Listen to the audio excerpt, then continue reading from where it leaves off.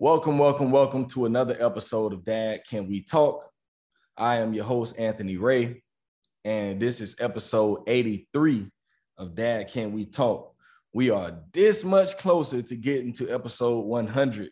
Y'all know I've been talking about this for a while. This year, the episodes have been coming a little slow, but I'm getting back in my groove. Had a lot of stuff going on beginning of the year and this summer, but we're getting back to it. So I am excited to be back with another episode. I am excited to talk to my guest today. He reached out to me on email and he said he had checked out the podcast and he would like to be a guest. I kind of did a little research on him and I'm like, yeah, I would definitely love to talk to this guy right here, man. Y'all know me. I like to soak up the wisdom, and I believe he has a lot of wisdom that I could use for my fatherhood journey and also my marital journey. And that's what we're gonna get into today. So, without further ado, man, y'all welcome to the show, my man Anthony McNeil. How you doing? I'm doing great, man. I appreciate you accepting and having me come on and kick it with you. Looking forward to the conversation. Yes, sir. Yes, sir. Well, the way I really, before I get into my first question, I want you to kind of introduce yourself and tell the people who you are and where you are and everything. Absolutely, man. Like you said, my name's Anthony also, from the state of Michigan, just outside of Detroit, and 56 years old and husband of 30 years to the same beautiful woman. Yes, two daughters, both grown now, 27 and 23. A retired police officer. I've been retired now for almost 10 years. Entrepreneur. I've been in business in my entrepreneurial side almost 30 years. Podcaster. I have one of the top law enforcement podcasts out. I'm a CEO of the Everyday Heroes Podcast Network, which is my network where I have a bunch of other first responder police podcasts. I also host the We Black Fathers podcast.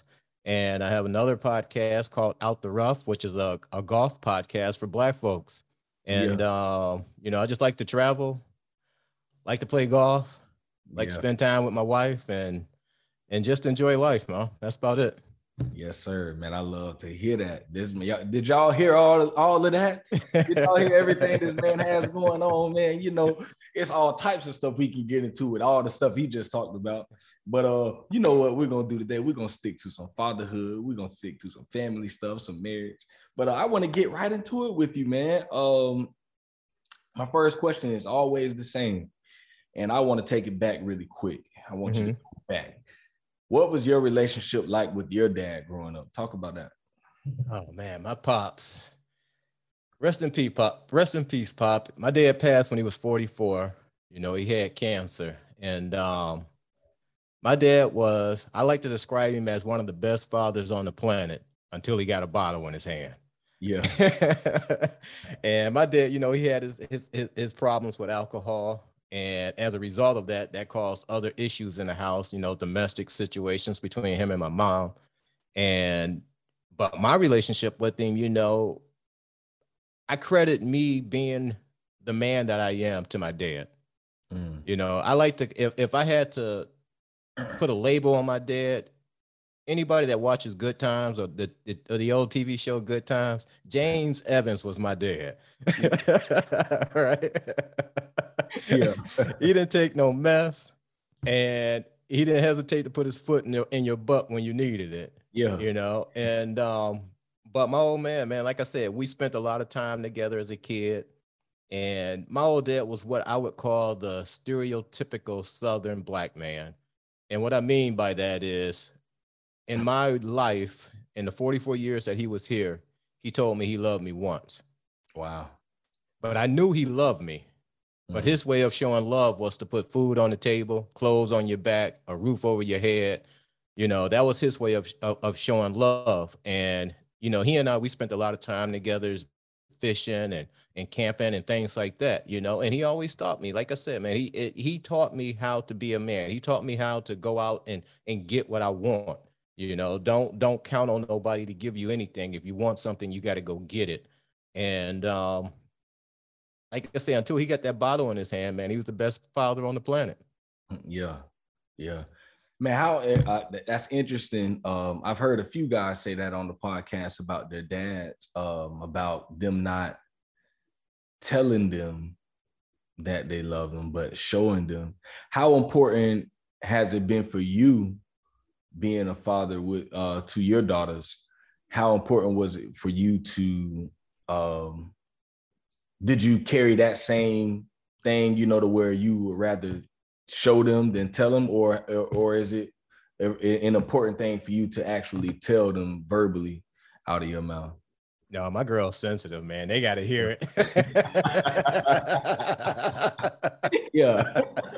I tell them every day, man. I tell them Yeah. every single day they've been on this planet that I love them, you know. Yeah. And it's you know, being a father of daughters, I think is a little different than sons. Yeah. And Yeah. you know, and times have changed also. You know, me growing up in the 70s and 80s and all that stuff when I was with my dad, men just didn't express themselves like that. You know, now today, in today's world, is more acceptable, I guess, for lack of a better term. But you know, in terms of what you know, I learned a lot from my dad and what not to do when it came to parenting. You know, and that was one of them, making sure I told my kids every day that I love them. Yeah. You know, because like I said, my dad passed when he was 44, and we're not promised to be here, you know. So and it's funny, man. I just tell you the impact he had on me when I started the police academy. Well, actually, just before I started, we had to go through this training to get into the academy. And I remember, man, we were running, and they were killing us, and I'm like, why am I doing this? I just want to stop. And all I remember, man, is my dad just popping in my head and it's like, don't your ass dare stop. Yeah. You keep going. I ain't raised you to be a quitter. You keep going. And man, that's what got me through. Yeah. You know, so he had his impact on me, and I tried to instill a lot of what he taught me into my girls. And you know, my girls, they tell me all the time, we're lucky we were girls, because we know if we were boys, we would have it hard. Yeah, sir. See, and I say that because I also have two girls, and I feel like they're their same age difference as your girls, about 3 to 4 years apart. But in the middle, I have a son, and man, I make it my thing to tell my son all the time, you know, out of my mouth, you know, how much I love him. And I think that's something that he tells me all the time. You know, he just sometimes randomly walks in my room and I'm like, what's going on, man? He's like, Daddy, I love you. Like, okay, I love you too, man. And he just walks out and just lives his life. And you know, I just think it's just a really important thing for us to be able to express that. And I do understand, you know, growing up in your era, you know, that was a totally different thing, you know, way different than our era right now, man. And I want you to talk about that. Like, did you grow up in that same area, Detroit area? Yeah, man. For the most part, we grew up in this area, and this is the funny part. We grew up in Detroit.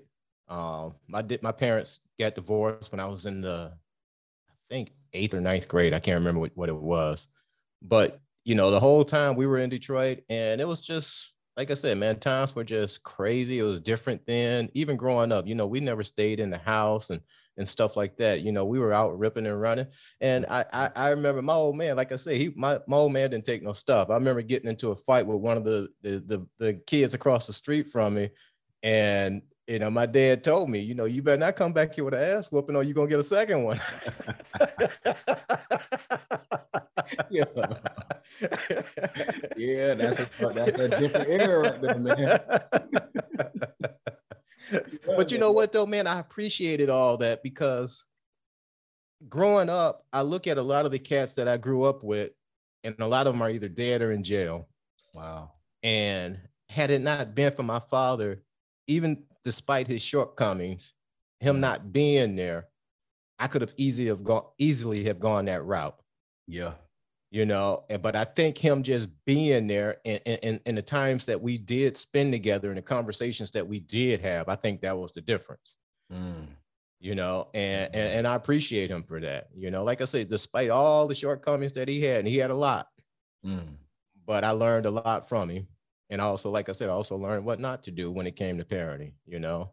So I can't say anything bad in terms of the way he raised me, because again, I contribute who I am to him.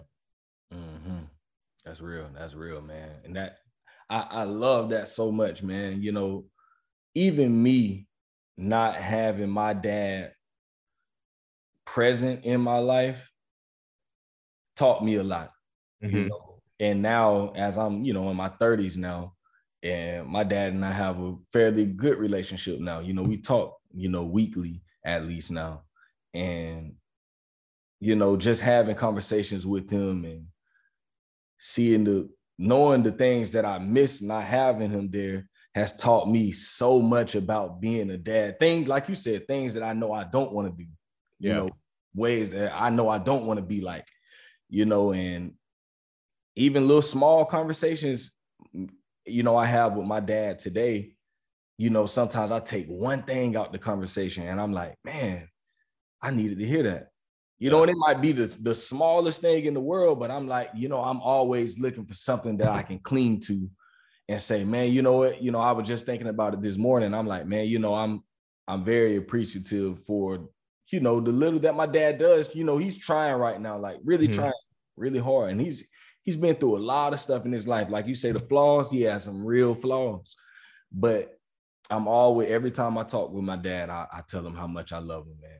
You know, and he tells me the same thing, man. Just, you know, he feels, I think at times he's trying to overcompensate for time that he missed. And I'm just always telling him, man, you're good, Pops. Man, we all right, bro. You know, he probably feel a little guilty, but you know, you're trying to make up for it. But he there now. Yeah, you know, and that's all that matters.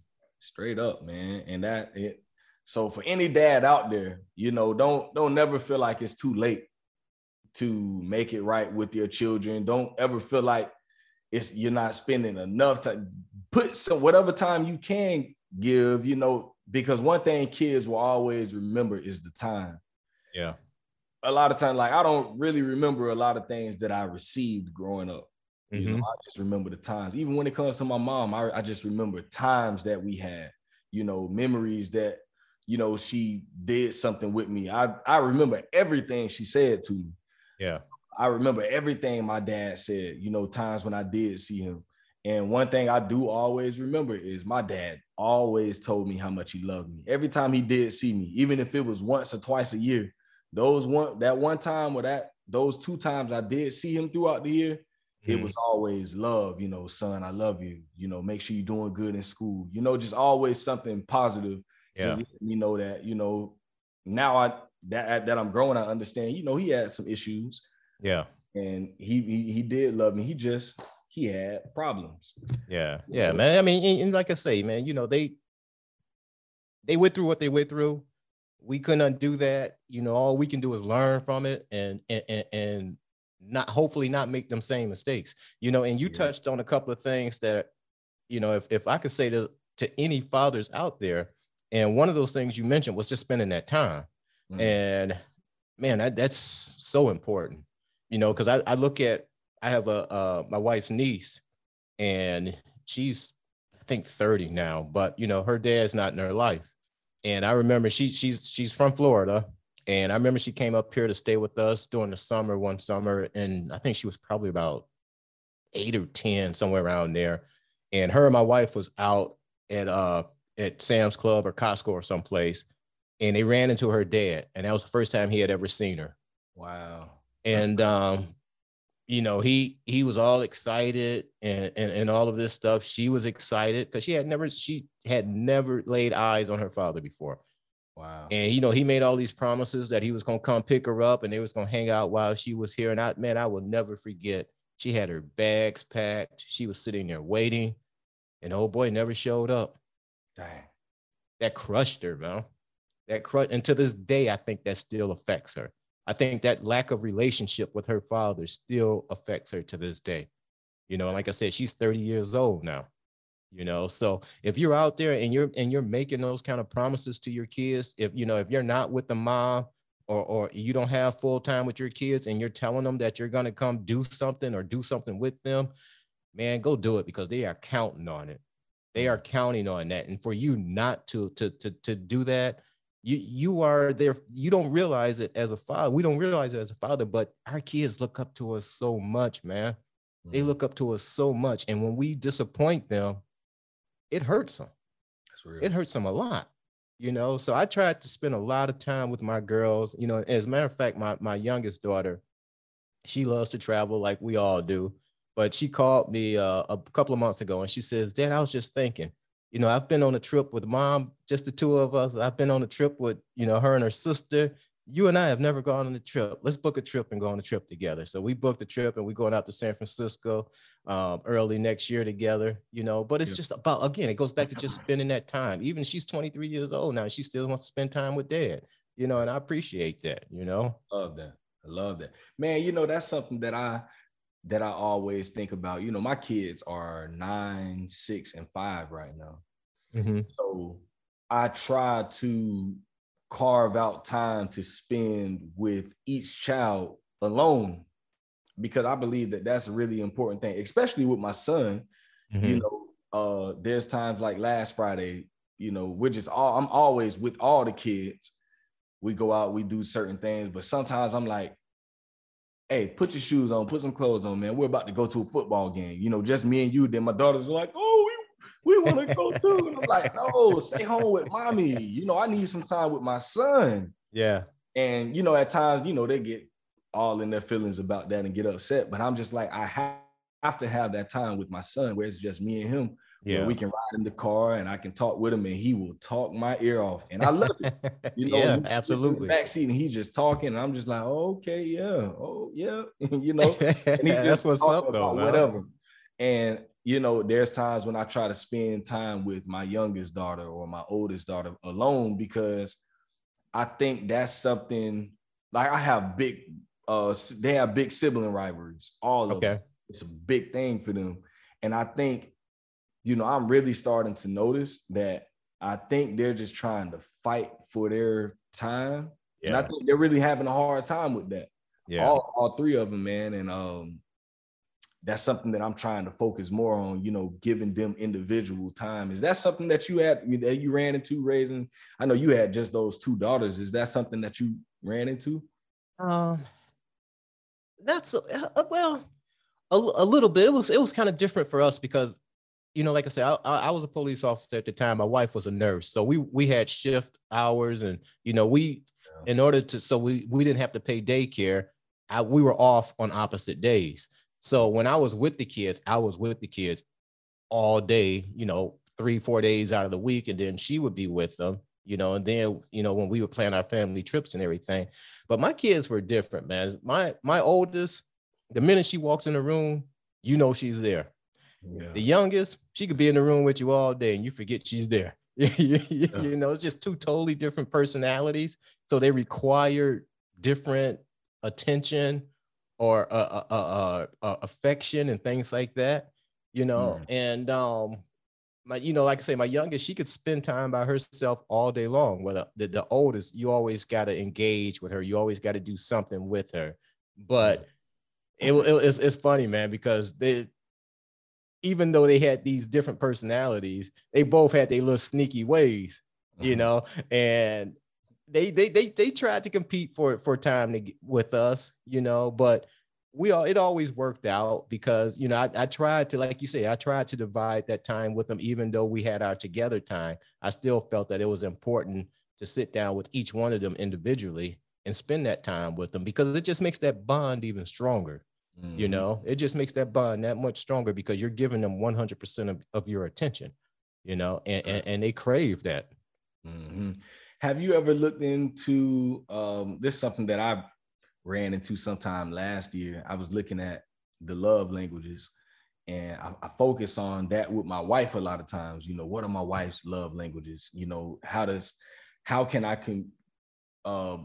communicate my love to her best? You know, how does she like for me to communicate my love to her best? You know, and So looking into those love languages and finding all this stuff out about my wife, and it hit me one day. I'm like, my kids, they're humans too. Just the same way I have love languages and my wife has love languages, my kids all are different, and I think at times I try to love all of them the same. Yeah. But that doesn't work. It don't work. No. It'll never work because they're all different people, man. So do you know your daughter's love languages? I'm not too familiar with that, but I in terms of just what they crave, what gets them. For my oldest, she's the huggy, touchy, Billy type. Physical touch is her. Yeah. And my youngest, she go to give you a hug, she'll just lean in with her head. But she likes to sit and talk. Yeah. She can sit and talk to you all day long. So that one is, what is that one? I think that's quality time. Okay. So yeah, her love language is quality time and probably words of affirmation. She probably likes you to express your love to her. Yep. And like I say, the oldest, she'll make sure you grab and hug her because that's her thing. She loves the physical contact.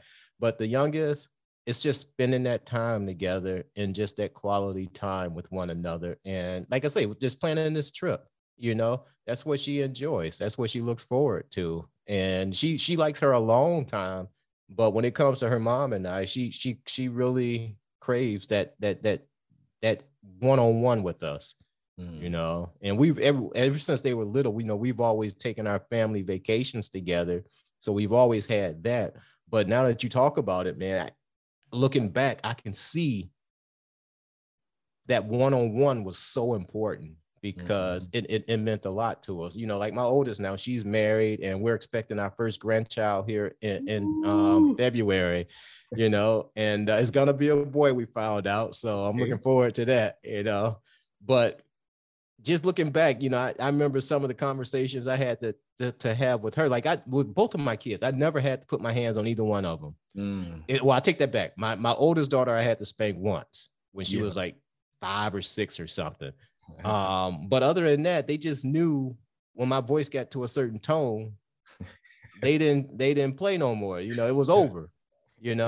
So my kids, they're amazing, man. I can't say anything harsh about. They have their issues because they grew up and this was something my wife and I intentionally did. When they were in middle school and high school, they went to predominantly all white schools. And we had moved out of this area and we had moved into a predominantly white area, and that was for the education. And we're glad we did it because they both graduated with honors. My youngest graduated high school a year early. My oldest now, her and her husband are both attorneys, and my youngest, she works in the government in DC. So we're happy that we made those sacrifices for them, but at the same time, it did cost them some identity issues. Yeah. And now that they're both in their 20s, they're starting to reconnect with that side, and like my oldest daughter, she's married to a white guy, and I love him to death because when I first met him, I was a little apprehensive, especially out in the area that we lived in. And I'll never forget, his parents invited us to a party that they were having, and my wife and I go, and it was only one other Black couple there out of probably about 60, 70 people. Wow. And the brother comes over to me and he says, "You Amanda's dad?" I said, "Yeah." He goes, "Man, let me tell you something. You see all these white people around here? They love your daughter." Yeah. And I was like, "What?" He was like, "Man, I met your daughter 3 years ago at one of these functions, and I would never forget her." And I started talking to like my son-in-law's grandparents and all of these. And "Are you Amanda's dad?" "Yeah." "Oh my God, you guys have done such a great job." So we knew we did something right, and we're glad we did that because now in the profession that she's in, she's learned that she has to deal with all races. She's learned that she has to deal with different types of people. So it was a sacrifice. And now like they're both older, they found themselves again. But going through high school and middle school, that was something that they struggled with, big time. I remember my youngest daughter, she likes to write. and she wrote a story called A Black Girl's Hair. And it was about how her hair didn't look like the white girls and how the white girls would always question her about it. It actually got published on MTV. It was such a good story. I actually cried when I read it. Wow. Yeah. And but they found themselves. They went through what they had to go through, and we always made sure that they knew who they were. Yeah. So. And I think that's so important, man. The last 3 years, my oldest daughter, she was going to a private school. We ended up putting her in a private school in first grade. So she's in fourth grade this year. And my son, he went only for his kindergarten year. And this year we had to switch them back over to public school because we couldn't get our youngest in the school that we were trying to get them into. So we're just gonna try again next year. But I started to see this thing with my oldest daughter being around a lot of white kids. And, me and my wife, we're like culture. We are like these super pro-Black people. And, it's kind of bothered me a little bit. I'm like, I just hope she just don't start to feel like she's any less than anyone. Yeah. And that's just something that I'm always pressing on her about, my wife, she has the locks. And so my daughter was like, I want locks too. So she has some locks now. And I think one time my wife put, just some fake locks in her hair so she didn't have to mess with it for like a week. Mm-hmm. And so one day when she was about to take the locks out, my daughter, she starts panicking, like, oh no, people are going to say this and say that. So I'm overhearing the conversation. And I kind of get, I'm like, huh? Yeah. Who's going to get mad? Who's going to say what? Did someone say something? And, so I'm kind of getting mad. So she's like, no, that is not Dad. I'm like, come on, man. If we going to talk about it, let's talk about it, because there's someone at school that's picking at you or making you feel like you're any less. Because I'm like, it don't make sense. Mommy's going to take this hair out and you have the same hair up under it. It's just your real hair. So I don't understand the panic. And she was just, she ended up sitting down talking with me, and she was just like, she just was just a little scared about what people might think. And I had this whole talk with her about how beautiful she is in her own skin. Yeah. With her own hair. And yes, she doesn't look like other people at her school. And she reassured me that no one ever said anything. Yeah. She just, it was just, she's self-conscious, she making sure that she's not feeling, I don't want for anyone to feel any type of way. And I'm like, yeah, I mean, and some people might, and that's fine. And that's normal. Everyone won't like you. Everyone won't think that you're what I think, but just know what me and Mommy think is what's most important. Absolutely. God created you to be. And, so we had that talk, and I think it's just, and I try to always keep her around, only time they're really in that type of environment is at school. Because all of our friends are like us. But, but that's something else though, man. I'm sorry not to cut you off, but you will see this as your girls get older, more so your girls than your girls than your son. As they get older, social media and their social circles, social circles will have a profound impact on them. Both of my girls dealt with it. I have nieces that deal with it. My wife's friends' daughters deal with it. It's I don't know what it is, but it's just something about this culture, or this age, the kids in today's society and social media. It has a huge impact on their outlook of themselves and the world.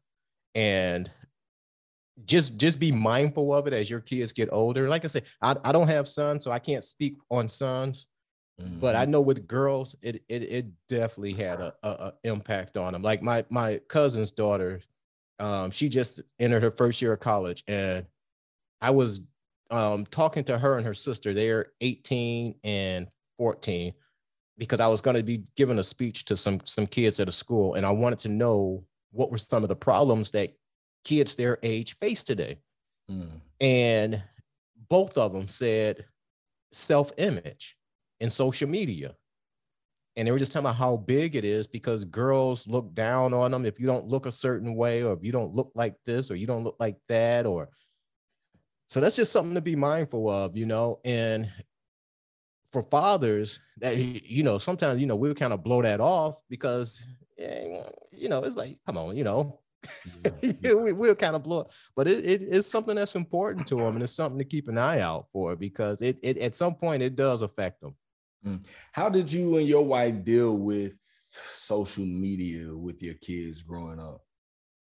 My youngest daughter, she never was really into social media. She got into Instagram a little bit, but, you know, she never was out there. My daughter, she liked taking pictures of butterflies and stuff like that. You know, she's very outdoorsy. Yeah. So she likes doing stuff like that. My oldest, you know, she was on social media. And I don't think it affected her from the stand.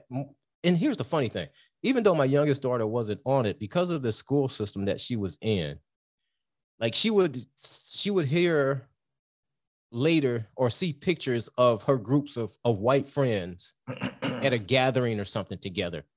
And they would post it on social media, and she would want to know why she wasn't invited. You know, it was things like that. And that's how social media affected them.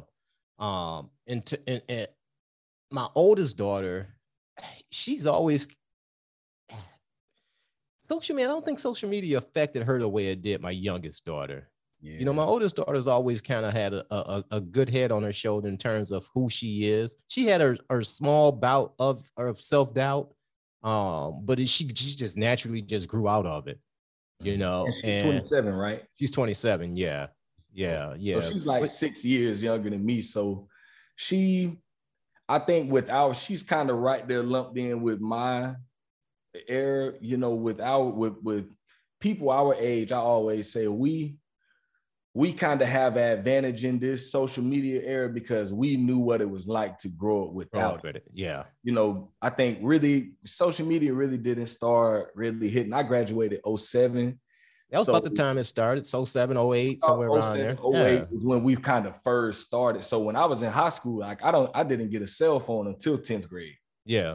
So for me, it was like cell phones and tablets, especially like tablets and all that. That really wasn't a thing for us.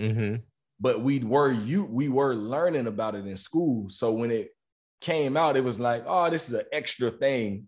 We knew how to go outside and we knew how to interact with people in person and all of that. I think for your youngest, she's 24, right?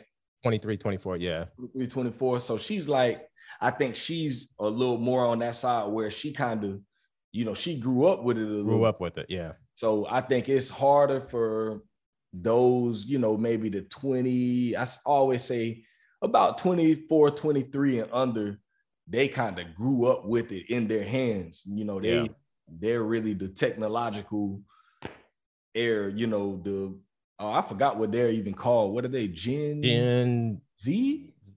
I think they're Z. I can't never keep up with that mess. I can't never keep up.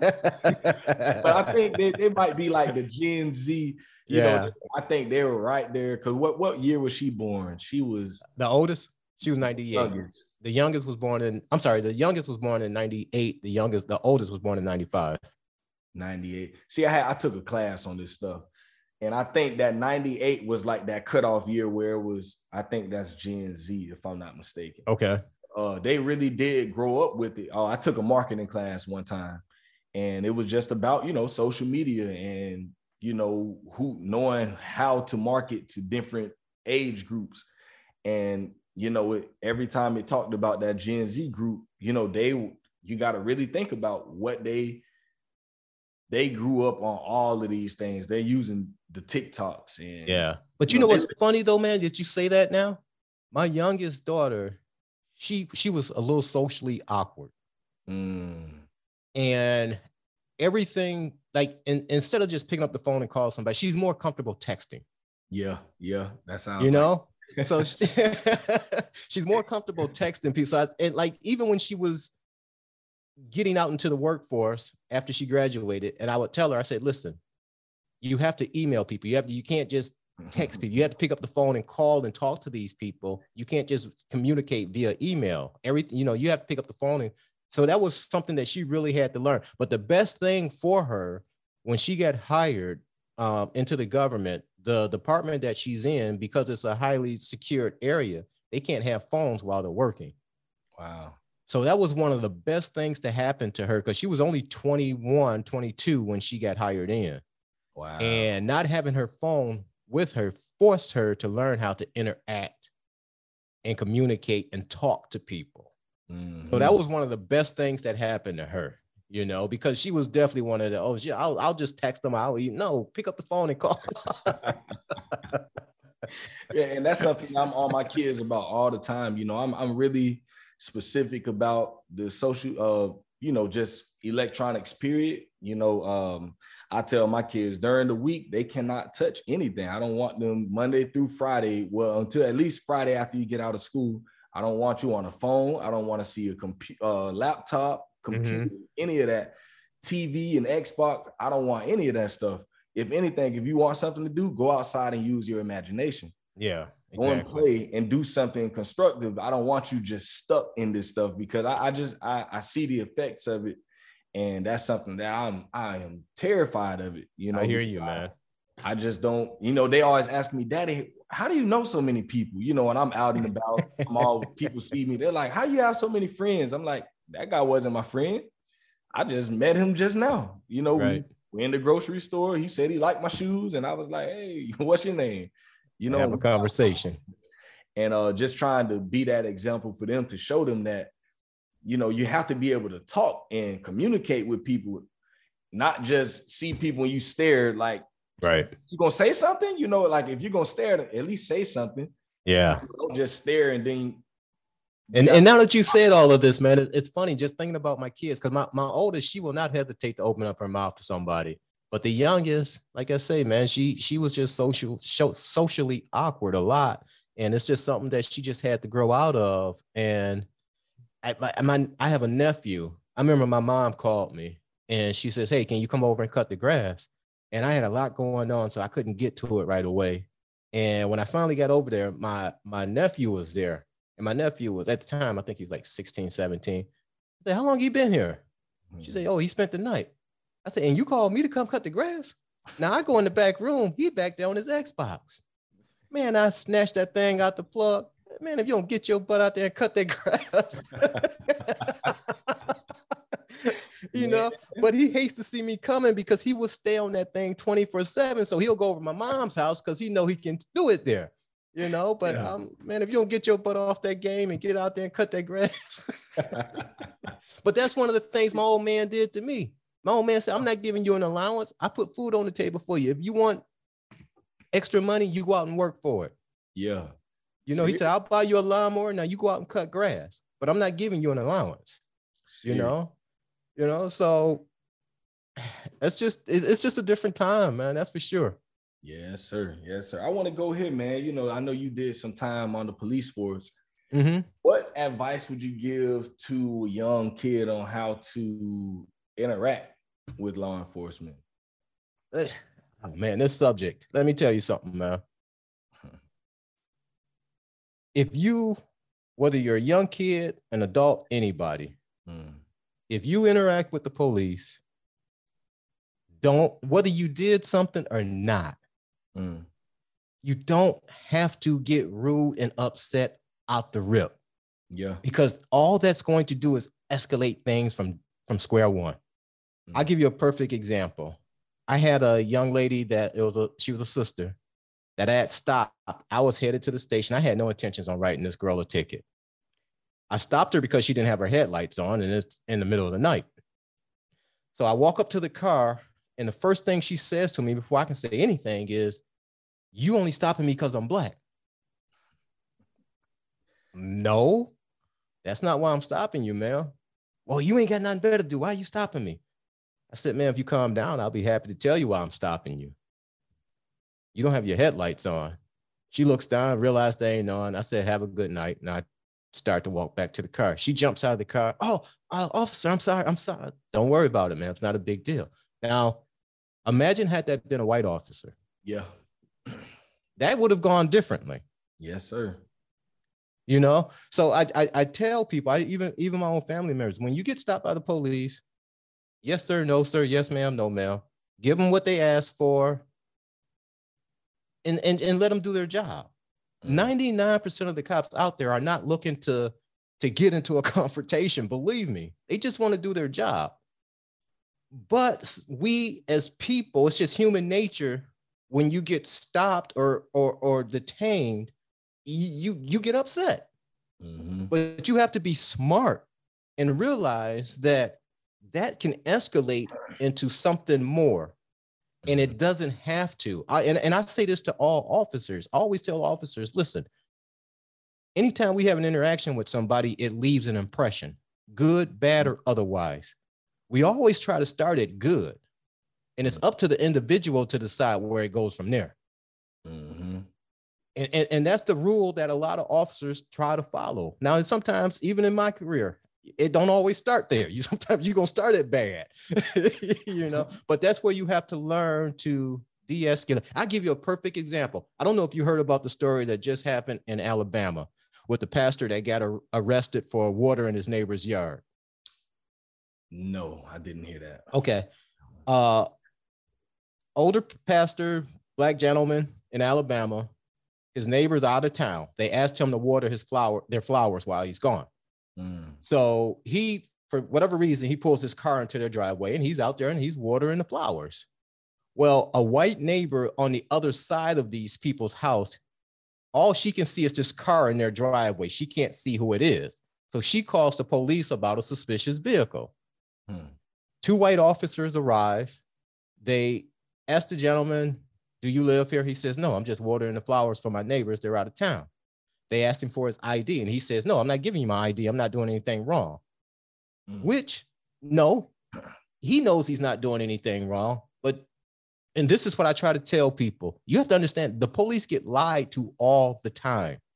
So when if they ask you for your ID, just give them the ID. But the fact that he didn't give them the ID, and I understand he was pissed off because, hey, I'm just out here watering flowers. I get it. But you got to think longer than that. You got to think beyond that second there, because it's going to escalate. All right. So just give them the ID and let them do their thing. And the white lady ended up coming back out that call, and she says, oh, I didn't know it was preacher such and such. He's here watering the flowers for the neighbors. But because he had taken it to that next level and refused to give them the ID, and he became very upset. They end up arresting him. Wow. And that didn't have to go that way. And it's both of their faults, both the officers and the gentleman, because I understand why he got upset. But he has to understand that he shouldn't have gotten it because he did nothing wrong. He did absolutely nothing wrong. Let these men do their job and go on about their business. But because of their ego, when he refused to give them their ID, now for once that lady came out and said, oh, he belongs here. I'm sorry, sir. Sorry for the inconvenience, but we got a call. Go ahead, finish watering your flowers. Have a nice day. That's how that should have gone. But instead, it went the opposite way. They end up arresting this guy. Now there's a big lawsuit. All the charges got dropped, obviously, because he was doing nothing wrong. And that's what I try to tell people. If you know you are doing nothing wrong, don't get upset because the police stop you. Don't feel like they're only stopping you because you're Black. I get another example, man. On Facebook, back over the 4th of July holiday, my own family, that side of the family, they're on live on Facebook, and they're in the city that I used to work in. There's about 12 police cars out there. And all I hear is, oh, they just doing this because we Black. They just doing that because this. And I'm looking at the video, and I know this side of the family. Yeah. I'm like, if you look at the video, you know why they there. Yeah. Because y'all do this every single year. Man, they had the streets so covered in trash and fireworks. They had the streets blocked off where people couldn't get, and the neighbors were pissed off and they called.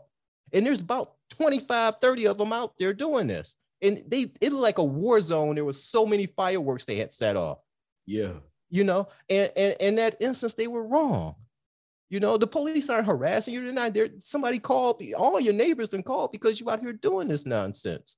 You know, and I don't want to turn this into a police thing, but just remember, y'all, when you out there dealing with the police, 99% of these cats out there just want to do their job and go about their business. And you have to remember that. Now, are there bad cops out there? Absolutely. Are there people that don't need to be on the police force? Absolutely. But that's in every walks of society. But 99% of the cats out there just trying to do their job and go home. I mean, I myself, I was involved in a shooting. You know, I had to shoot somebody. He didn't pass, but I had to shoot. It was a gentleman, young brother. He got into a traffic altercation on the freeway with the family, a black husband and wife, and he shot at him on the freeway. Well, as they exit the freeway, they just happen to pull up to a light, and there's another officer there. And I could hear them in the background because he's trying to call it out on the radio. And it's like, he just shot at us. He just shot us. Long story short, we end up getting into a pursuit. And I made intentional contact with his car, and his car spun out and went up into the median. And my car veered off and it died right across from his. Well, I can hear, he was behind me. I could hear his engine revving. So I knew he was going to try to ram my car. So I jumped out of the car, and sure enough, here he comes off the median right at me. So I end up drawing, and I end up shooting 3 times. One went through the windshield. And when the first one hit the windshield, he turned to go northbound in the southbound lanes of traffic. And the other 2 went through the door, and it ended up hitting twice in the side. You know, and like I say, he didn't die or anything, but, you know, just stupidity. You just got to think when you're out there in society, man, because a lot of stuff can go wrong real quick, you know, and I didn't go to work that day thinking I was going to shoot somebody. That wasn't my intention. You know, I didn't have those thoughts in my head when I just wanted to go home and make it back to my kids, you know, and that's what a lot of officers out there want to do. But unfortunately, the job that we're in, the job that we have to do, it doesn't always end, you know, that way. You do have to put your hands on people, you know, unfortunately, because ain't nobody gonna just turn around and just put handcuffs on themselves. You know, not everybody. And if I had 10 encounters in a day with you know, and I'm just arrest. If I arrest 10 people in a day, 9 of them with no problem. But it was always that one, you know, and that's the one that makes the news, you know. So I can't say it enough. When you get stopped by the police, I got stopped the other day, as a matter of fact. Just, you know, and I just know, I said, hey, sir, I'm sorry. Was I speeding? Yeah, you were speeding. I knew I was speeding. You know, and I said, I'm sorry, but I am carrying. I'm a retired PO. You know, I got my badge and my ID. Yeah, does that get me off? Yeah. But even if I didn't have it, it would have been the same. Sir, I'm sorry. Was I speeding? Here's my ID. You know, I apologize. Let him do his thing. If he's going to write me a ticket, I'm definitely not going to dispute it right there, because I'm not going to win. You know, why escalate something that don't need to be escalated? I'll take it to court and fight it in court if I need to. You know, at least that way I know I'm going to see another day. You know? Yes, sir. And that's why I just try to tell people, you know, I understand people get pissed off when police stop them and all that stuff. But a lot of times, man, cops just out there just doing their job. And just one more story, if I may. I remember we had an armed robbery one night, and it was on the shift before I started. And right when my shift started, it was me and 2 other officers. We decided we were hungry, so we went to this restaurant to get something to eat. And while we're sitting there, these 3 brothers walk in, and we all just look at each other like, I know they didn't just walk through the door. They came, 3 brothers come, they sit at the table right across from us. The restaurant is packed. We get up, we go over, we ask the gentleman to stand up, and everybody in the restaurant, all they see is 3 police officers now asking these 3 young kids to stand up and put their hands behind their back. They don't know what's going on. All of a sudden, why y'all messing with them? Y'all just doing this because they black. Why y'all? No. We go out to the car. There's the gun. There's the property that they had just stole. And they would just happen stupid enough to just walk in and sit down next to us. But to everybody in the restaurant, it looks like we were just eating. They walked in and we just went over and started harassing them. No, we knew who they were. You know, so I just say all that again, man. Are there cops out there like George? Well, I'm sorry, what's the dude that in George Floyd's Chauvin or whatever his name? That guy had no business being a cop. Yeah. He had zero business being the police. You know, the incident that just happened in, I think it was Ohio or Arkansas. I can't remember where it was, where the three cops were seen and one cop was banging the guy's head on the ground. I remember posting something on Instagram about that. And I actually had people that tried to defend him. Well, wait till the whole video. There's nothing to defend. This guy was unarmed. Why are you banging his head on the concrete like that? There's nothing to defend there. You know, nothing at all. And, you know, when I was on the job, I always tried to pride myself in living by that what I just told you, that standard. Every interaction leaves an impression. And there was a very prominent pastor in our city. He and I had gotten into it when it was a school strike or something that was going on. He and I had gotten into it. And the last week before I retired, his son got arrested. And his son was a big boy. He was about 6'4", probably about 270, 280. And he was bipolar. And I didn't have anything to do with the arrest, but I was a hostage negotiator. And when they took him upstairs to process him and everything, he became unruly and everything. And they had to put him back in isolation. And when they put him back there, he started flooding the toilets and all this stuff and causing all these problems. So they had to take him out of the cell, but they didn't want to go in and get him by himself because he was so big. So my lieutenant said, you want to go up and try to talk to this guy. So when I get off the elevator, there was a young white officer that was going to be taking my place as a negotiator when I retired. And he's standing there and he has a taser and black gloves on. And I looked at him, I go, what are you doing? He says, I'm going to talk to this guy. And I looked at him and I said, everything about you right now says I'm here to do anything except talk. I said, you are a negotiator. Our weapon is our mouth. And I took him back there. I talked to this young man, and all it was because cops have egos. Nobody took time to shut up and listen to him. All he wanted was somebody to go check on his dog because when he got arrested, he didn't have time to feed his dog. So I took the time out and I did what a lot of cops don't do. I listened. And when he told me what the problem was, I sent somebody over. They fed his dog. We didn't have another problem out of him the rest of the night. Wow. Crazy. You know, and I don't want to take up all your time telling stories, but you got me on the road now, man. I tell you another story real quick, and this goes to what I mean about listening to people. There was a young lady. Well, I got sick. I think it was 5 years before I retired. I had some health issues, and I was forced to come off the road, and I had to go inside and work. And when I got in this position, I hated it, and it started to change me as a person. I was to the point where I actually hated people. I hated dealing with people. And I remember one day I was having a bad day, and this sister comes in with her 12-year-old son and her mother, and she says, I'm leaving my son here. I can't control him. He hits me. He hits my mom. You do whatever you want to do with him. Like I said, I was having a bad day that day. So I took this young man aside, and I looked at him, and I said, hit me. And he started crying and clenching his fist. And I said, what are you crying for? You was a man when you was punching on your mother and your grandmother. Now you got a man in your face. Go ahead, hit me. I'm going to give you one swing, then I'm going to wear your ass out.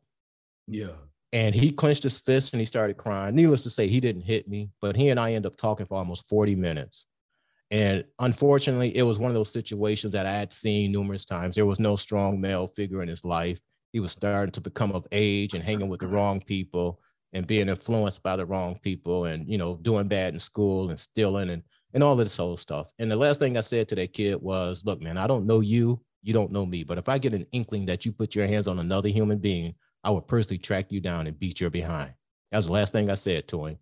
And the day that I retired, they were having a small party for me at the station. And I get called to come up to the front desk.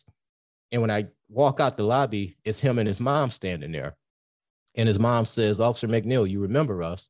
And I said, yes, ma'am. How can I help you? She said, I heard you was retiring today, and I just wanted to come in and say thank you and give you a hug. And I said, for what? She says, since that day you spoke to my son, he's been a different child. He's doing better in school. He stopped hitting me. He stopped hitting my mom. He stopped stealing. And when she said that to me, man, I was like, wow, it's funny, but I went through all of my health issues for that moment when he came through that door, so I could be there to talk to him, because no one else would have took the time to talk to that kid. And it turns out he was 12 at the time. This was 10 years ago, so he's 22 now. He's about ready to graduate from Michigan State. Wow.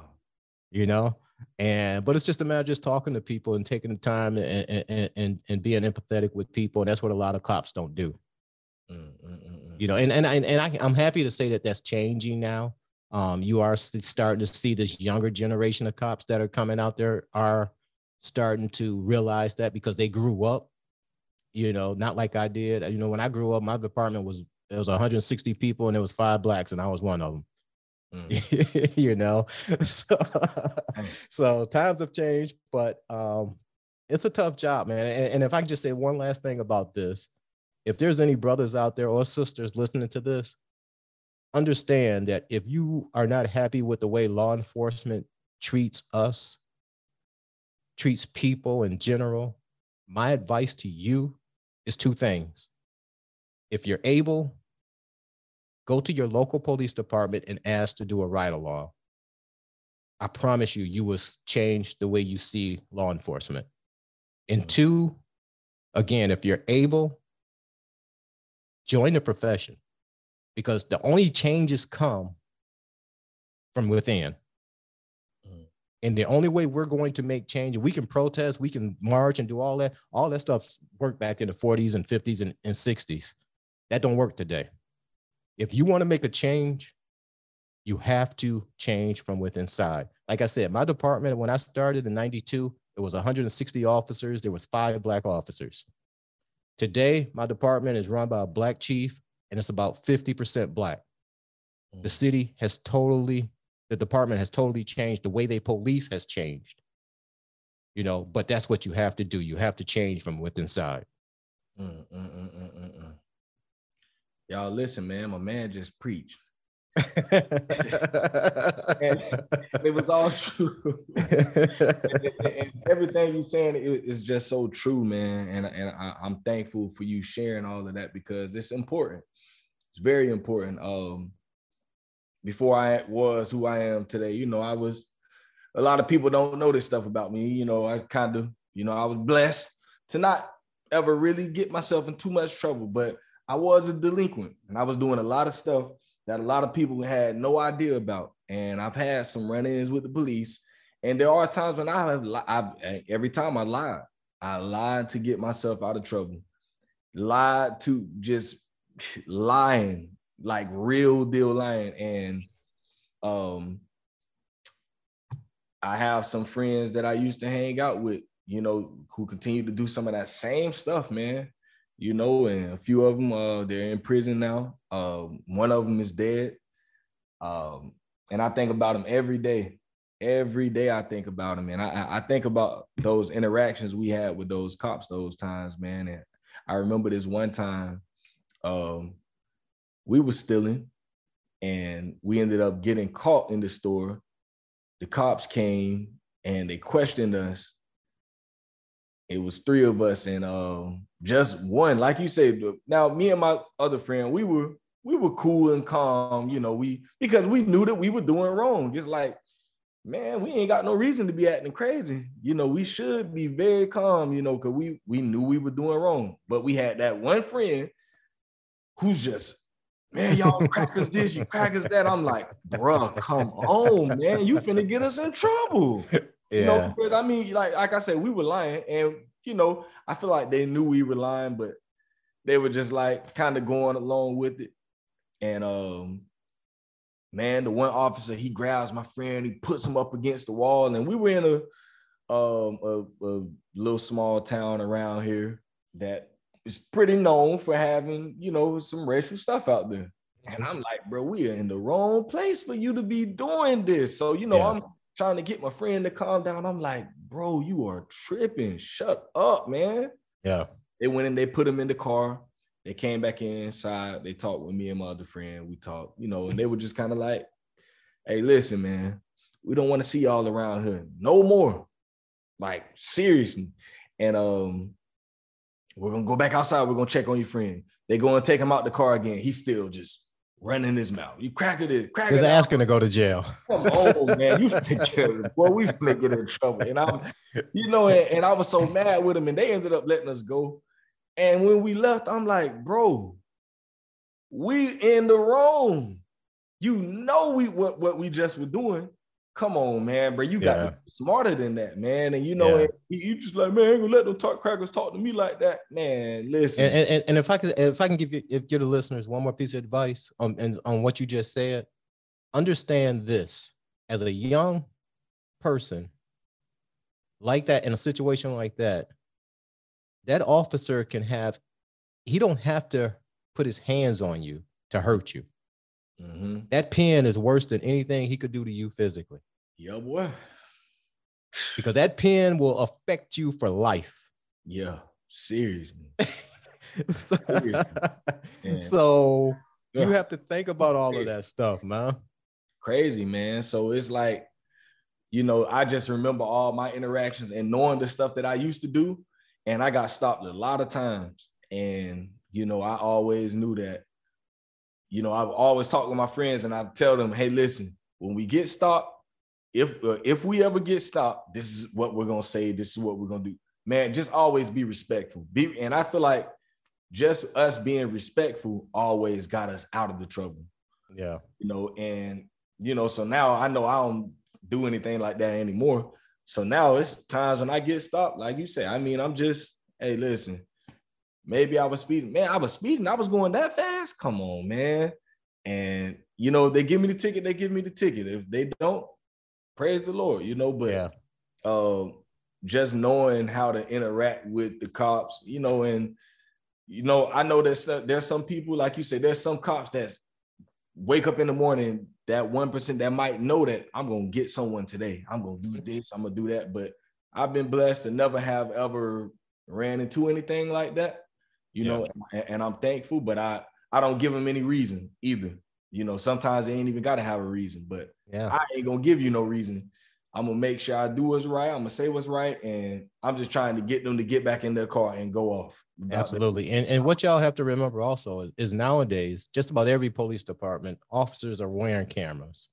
So your actions are getting recorded. All right. So I just understand that you can pull your cell phone out, and the cell phone video, they only going to show what the officers did, but the officers have a video of everything, of that whole interaction. And that's the one that's going to count, because when it goes to court, that's what they're going to play.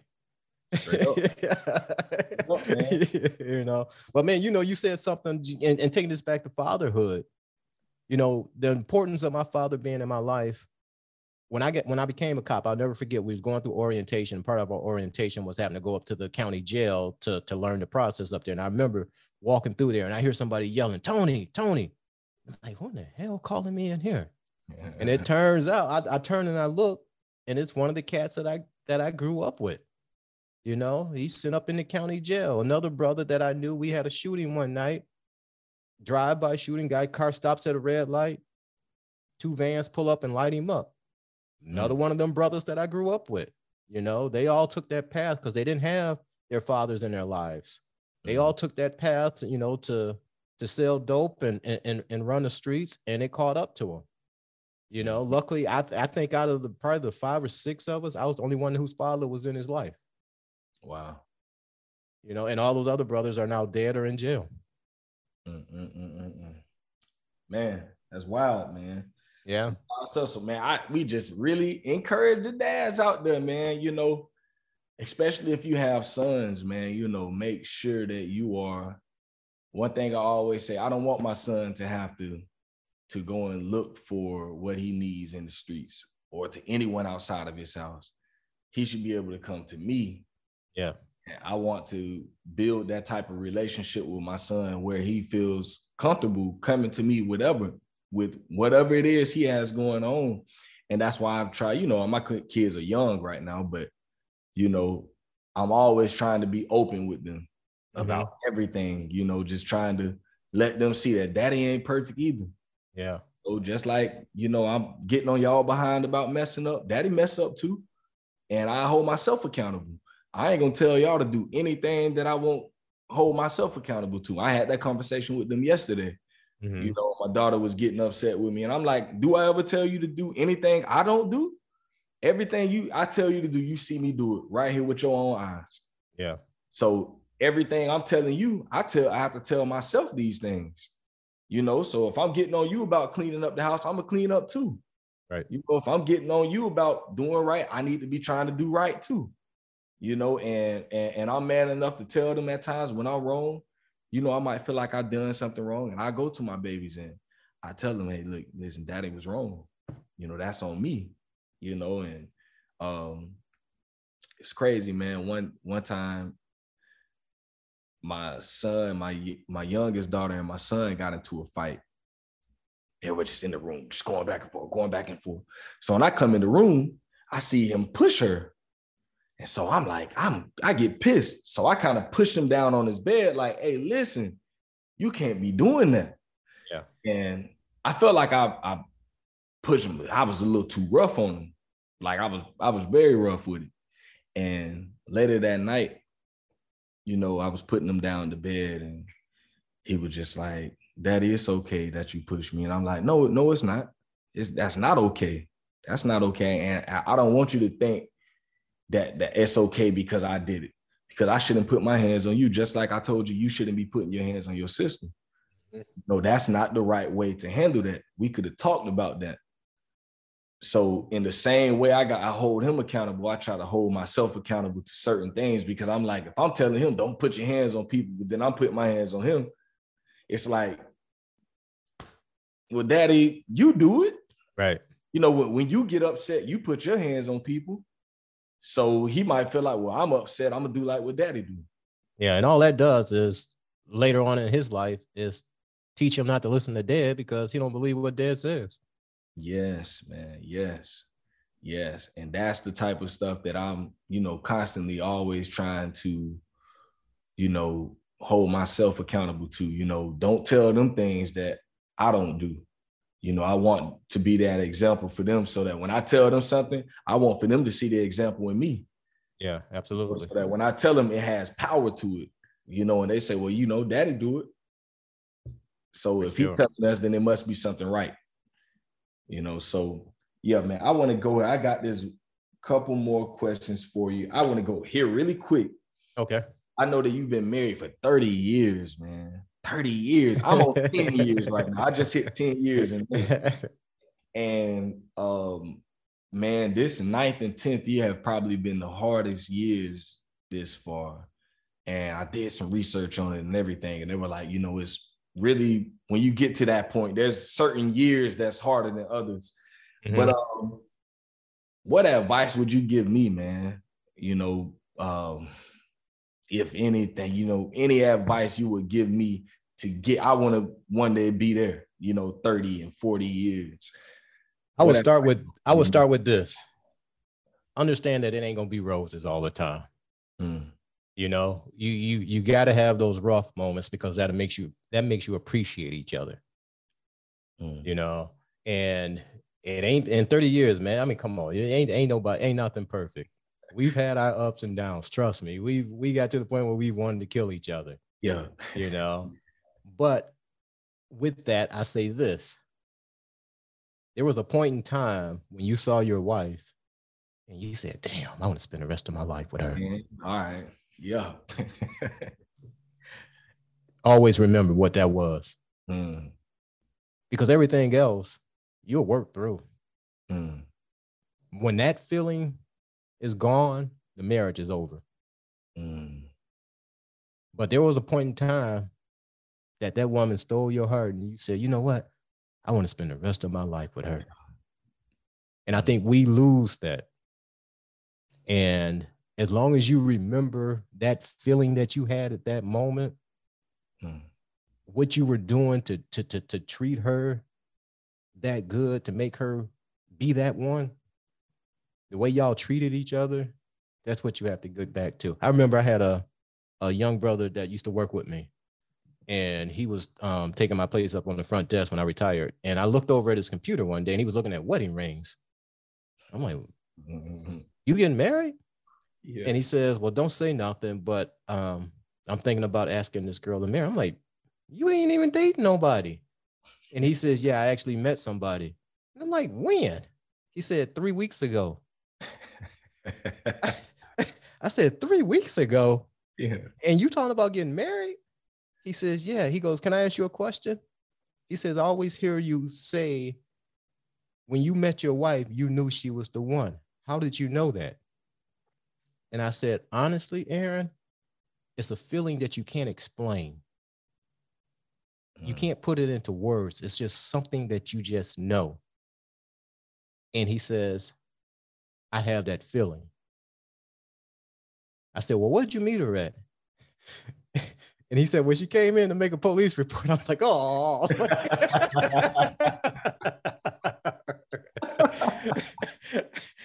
I said, okay. Hold on, man. Was she the victim, a witness, the suspect? And he says, no, she was a victim and something was stolen. I said, okay. Yeah. So we end up talking, and I told him, I said, man, listen, you can't put it into words. I know it's only been 3 weeks, but if you got that feeling that she the one. And when they end up getting married, and they're still married. This going on 12 years now. Wow. Yeah. And he called me about 2 years ago on their anniversary. And because I wished him happy anniversary, and he called me. He says, man, I remember what you told me. Don't ever lose that feeling. And I said, yeah, man, that's very important, because a lot of people lose that. And as long as you hold on to that and you remember why that person was that precious and that important to you that you wanted to spend the rest of your life with them, you can fix everything else. Yeah. And that would be my advice, man. Just never lose that instance.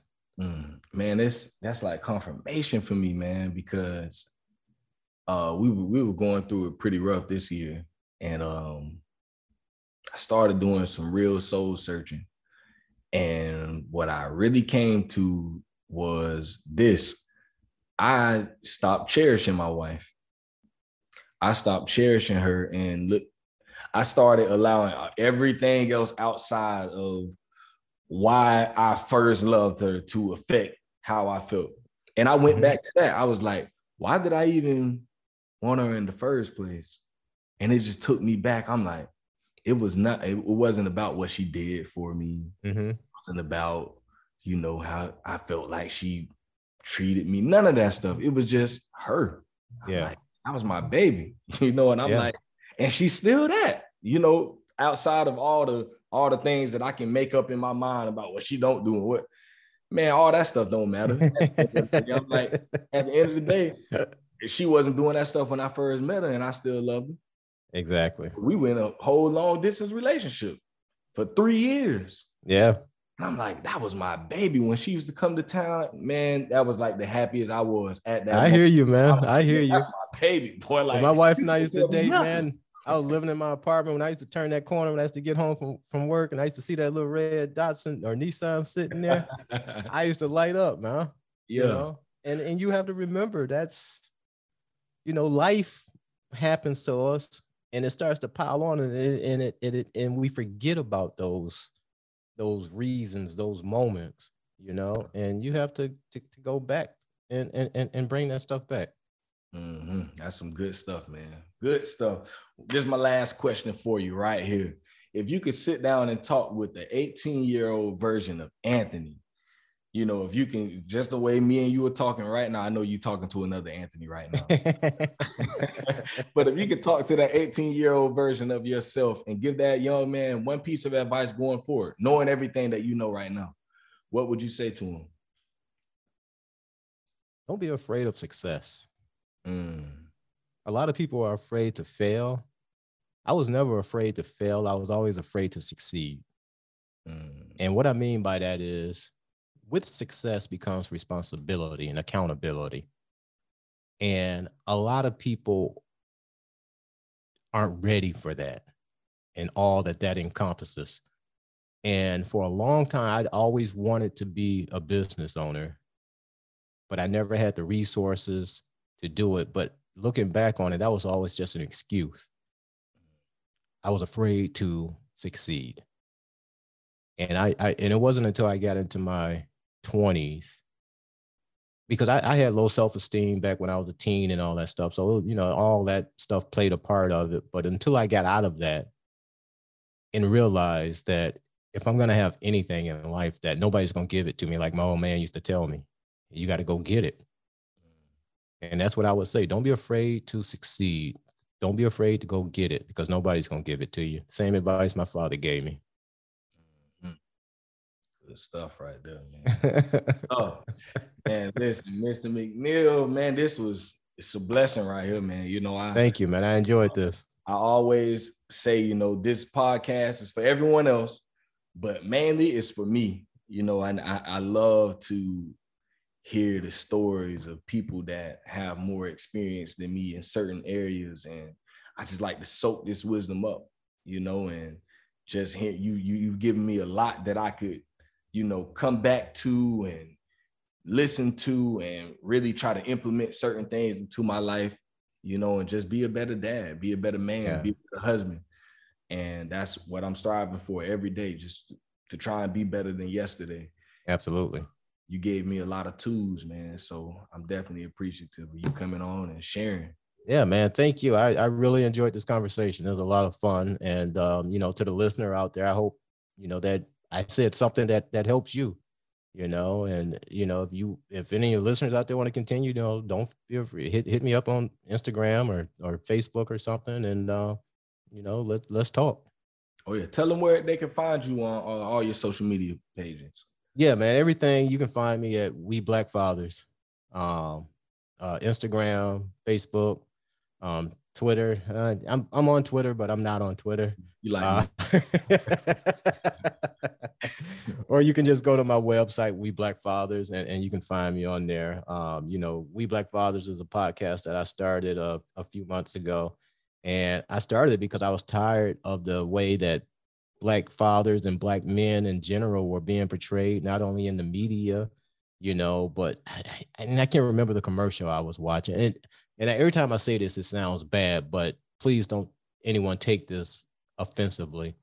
But I remember seeing this commercial. It was some medicine commercial, and they had two Black guys, a white gentleman, and I think two white women in it. And every time I see this commercial or a commercial like it, the Black men were always gay. Yeah. The white man was always doing something, quote, masculine. And I'm like, why is that always the case? You know, and nothing against anyone that's gay or anything like that. I just feel like there needs to be a balance, because there is another side to that. Don't just always show that. There are gay Black people, of course, but there was also masculine, old school men out there. You know, show that too. There are also fathers out there who take care of their kids and are with their wives. Show that too. Yeah. You know, and I just got tired of not seeing that. So I just wanted to do something just to tell the stories of Black fathers that are out there and part of their kids' lives and the struggles that they've gone through. And, you know, it's not just a podcast, but it's also an online community that I've started. And we're now in the process of getting the paperwork together to start a foundation to help younger fathers who are struggling financially, emotionally, and, you know, just need whatever assistance that they need. So I'm trying to make it a whole movement, man. I want it to be more than just a podcast, you know. So, but anybody that wants to reach out to me, just find me at WeBlackFathers.com. Yes, sir. I love that, man. I love that. I would definitely be sending some traffic your way, man, because we need more of this. You know, I always tell people, if I hear someone, you know, sometimes in my area, someone might say, well, I seen so-and-so trying to start a fatherhood podcast, and I know you already do it. I'm like, so? It's not enough of us, man. It's not enough. I say, shoot, give me their name and number. I interview them on my podcast and send people their way because we need more representation, man. And it's funny you said what you said, because that's the exact reason why I started this. Because I felt like I just got tired of it. You know, people acting like, you know, black dads are just, every time people see me, especially being a young black dad, in this time, people would see me with my kids in the grocery store and say, hey, you got the kids for the weekend. Right. Like, why does it have to be for the weekend? Like, it's my kids, man. You know? Right. Like, huh? No, man, this every day. You know, so I feel you, bro. Got tired of hearing that type of stuff. And I'm like, man, I know like 100 dads right now I can name you that's just like me. Yeah. And I will always tell people that, but I say, you know what? I always say that. But now I'm going to do it. I'm going to start a podcast and bring those very dads I was talking about onto my podcast to let them speak for themselves and tell y'all about their story and bring these just, so that's what we do. Just bringing dads on to be representation. And, you know, white dads started reaching out. I'm like, man, come on and tell your story too. Because I heard the one you had with the one dude from Utah, I think it was. Yep, Utah. Yeah, and it's like, I feel like dads in general, you know, they always make us seem so goofy, like on cartoons. It's like the mom goes to the grocery store and then the dad, she's like, hey, I'll be back. And when she leaves, the dad allows the kids to burn the house down. Right. It's like, why do you always got to portray us like we're just inadequate to take care of our house? You know, like absolutely. That's not us, man. So absolutely. Yeah. Well, I'm gonna put you on the spot right here on your podcast, man. I'm extending the invite right now. Yes, come join me on an episode. So let's do it. Let's do it, man. Let me know your dates that you're available, and we'll work something out. Yeah, I'll send you a link. I got a calendar on there. You can just go on and pick the dates that work for you. So I'll send you the link, and we'll go from there. That sounds good to me. I'm looking forward to it. Absolutely, man. Yes, sir. Well, for all my listeners out there, man, y'all go and find this. You can find this episode and every other episode streaming on the website at www.dadcanwetalk.com. We're also on Facebook, Instagram, Spotify, Apple Podcasts. We're everywhere. You can just go on Google and type in Dad Can We Talk, and most likely we're gonna come up in the first few entries. So if y'all want to connect, let me know. If you got some dads you want to come on here, let me know. And if you want to buy shirts, I still have shirts available. Get in contact with me. We can set something up and I'll make sure you get your shirt. But man, that is it for episode 83 of Dad Can We Talk. Mr. McNeil, man, I appreciate you, and you be blessed out there, man. Likewise, man. Likewise, for sure. All right, it's Dad Can We Talk. We out of here.